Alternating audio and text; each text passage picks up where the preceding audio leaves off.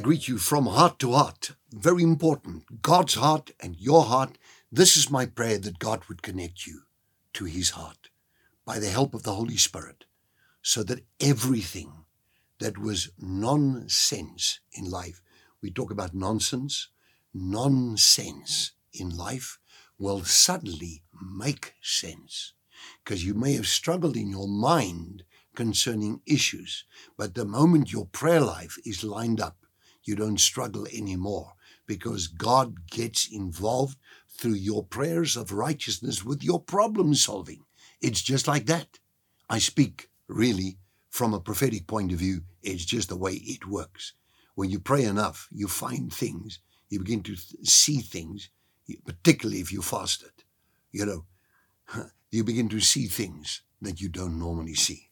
And even when you talk to people, they might say a certain sentence, it will trigger you, and you would answer them with the help of the Holy Spirit, almost like listening to yourself, giving a godly solution, getting the person connected to Christ, the Father, the Son, the Holy Spirit, the Holy Trinity, getting them connected to God through the help of the Holy Spirit, and you find yourself saying things that afterwards you think, I never thought about that. But you've been praying now. You've been spending time with God now. So look at this in Colossians 1:9. Watch this now come together. It says here that you may walk, Paul is busy praying, and he cease not, Colossians 1:9, to pray, that you may be filled with the knowledge of his will in all wisdom, and spiritual understanding. We know that wisdom, the Greek word sophia, is really meaning real skillfulness. There are many words for that. If you can look at the synonyms of being skillful, then a person becomes really, really sharp and really effective at performing tasks, and particularly what it is concerning other people's lives, to help them through the love of Christ, because our faith works by love. But you look at this, is a knowledge of his will in all wisdom and spiritual understanding. Now that spiritual understanding, remember I told you now, that is the Greek word synesis, which also translates as intelligence. You see that, I clearly see that in the dictionaries, in the Greek, and even here in the text. If I look at this Greek text, then again, I'm just putting the Greek text in front of me right now. There it is. You see it immediately, knowledge of his will in all spiritual understanding.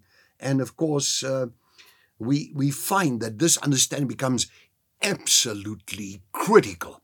You see, in intelligence, when you study things that are complex, and I love that, things that really challenges your mind.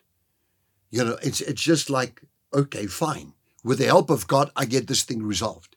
And I feel so good because I'm praying and I'm getting answers, and the Holy Spirit's involved with my prayer life.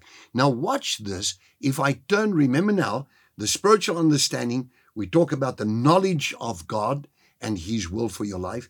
Ephesians 1:15, therefore I also, after I heard of your faith in the Lord Jesus Christ and your love for all the saints, do not cease to give thanks to you, for you, making mention of you in my prayers, that God, the God of our Lord Jesus Christ, the Father of glory, may give to you the spirit of wisdom.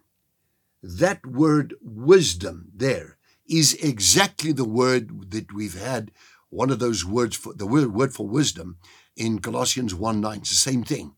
In other words, that skillfulness. There's an Afrikaans word, the Afrikaans language, behendigheid, vaardigheid, vindingrijkheid. You can do things because God gives you that wisdom. And revelation, I need to talk about that. I'll get back to that one. In the knowledge of him. The knowledge, again, is the word epignosis, which we've also dealt with.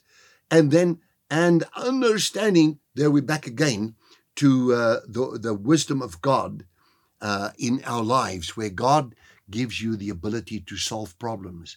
And maybe if you start praying from today, all the time, every day, you're going to find your life will change through your prayer life. And that is my prayer for you today.